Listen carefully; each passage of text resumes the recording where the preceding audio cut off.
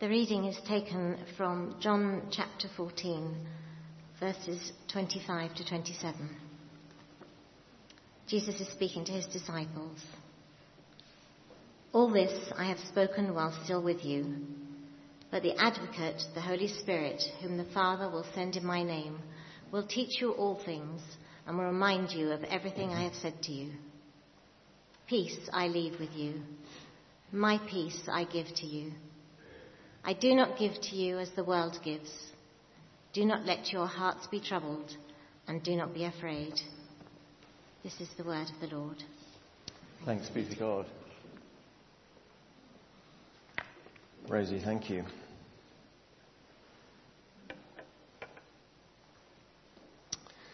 Let's just pray.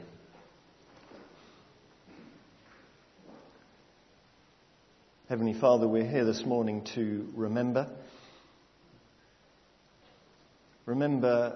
sacrifice, to remember those that are no longer here because they paid that ultimate sacrifice.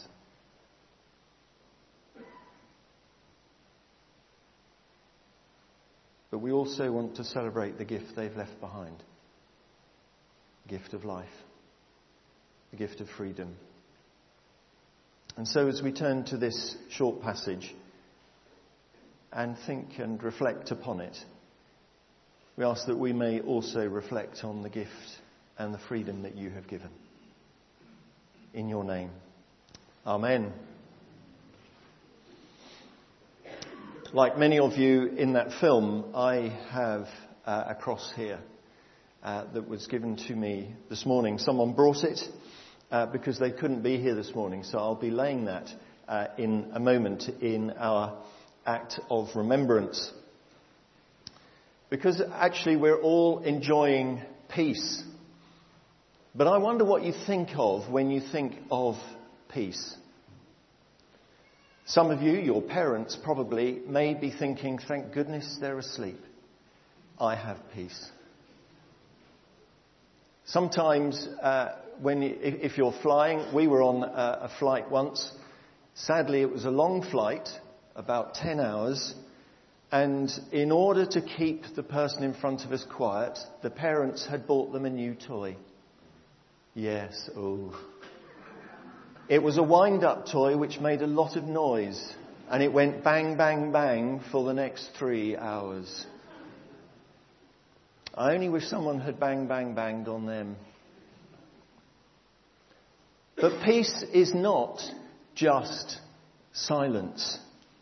And the peace that Jesus is talking about in this passage is not a stopping of doing something. It is actually an active doing of something. Jesus is at this point. You may have got it from some of the things that he was saying. He was saying, I'm going away and I'm leaving you something. Where was he going? Go on. He was going to die on the cross. You're a star. He was doing exactly that. This was God himself who'd come to join us, who was about to die. And he knew it. As many of those men in the trenches, I suspect, expected the same thing. I'm about to die. So what did they do? In the trenches, they got out a piece of paper, didn't they? And a pen. And if you read some of the letters they sent home, you might have seen it on the television. But they sent their last wishes. They sent good news and of news of hope and love back home. And Jesus here is saying, and he says it twice, I give you my peace. My peace I leave with you. And what he's saying is that my peace is not the peace that you understand. It's different. And this is a gift that I am giving you. See, peace is not just a return to normality. It's not just peace after a war or after fighting or after anxiety, after working a long, hard day, after playing a fantastic game of netball and you're exhausted and all you want is some peace and rest. It is all of that, but it's more than that. You see, Jesus is preparing to give away something of himself. It's an opportunity to be in relationship with him. The peace he gives to us is his peace. It is himself. Because why did he go to the cross? You've answered one. Go on, Perla. So that he could wash away our sins. There's something in the way between us and God. And Jesus is saying, I'll get rid of that bit in the middle so that you and I can have that relationship. And those men that were fighting, they were saying, look, there's something in the way. We're not going to live a quiet, peaceful life. We're not going to have normality until there's something in the way that's gone. And so they gave their lives for us. And Jesus is doing the same, but he's doing it for every single person. Just as we finished that clip with a girl who was descended from a German family, and Phoebe, I know Phoebe, who is descended from a Slovakian family. And together, they're laying their crosses in remembrance of people who had loved other people so much that they gave their life so that a normal life, a relationship could continue. And that is what Jesus Christ is doing on the cross. He's saying, I want you to have a relationship with God the Father, but there's something in the way and I'm going to remove it. I love you so much that I'm going to die and give myself so that you can have my peace. My peace, which is a relationship with God. And it's that worldview that brings the peace that we think about. It's not a commonplace peace. It's a peace which says, I'm still going to struggle. I'm still going to have difficult times. I'm still going to worry. I'm still going to be desperately in pain. But through all of those periods of pain, through all of that struggle, I will have my relationship with God. God will be walking with me every step of the way. That's peace. That's peace to know that there's someone rooting for you. There's someone loving you, even when everything else feels terrible. God is still with you.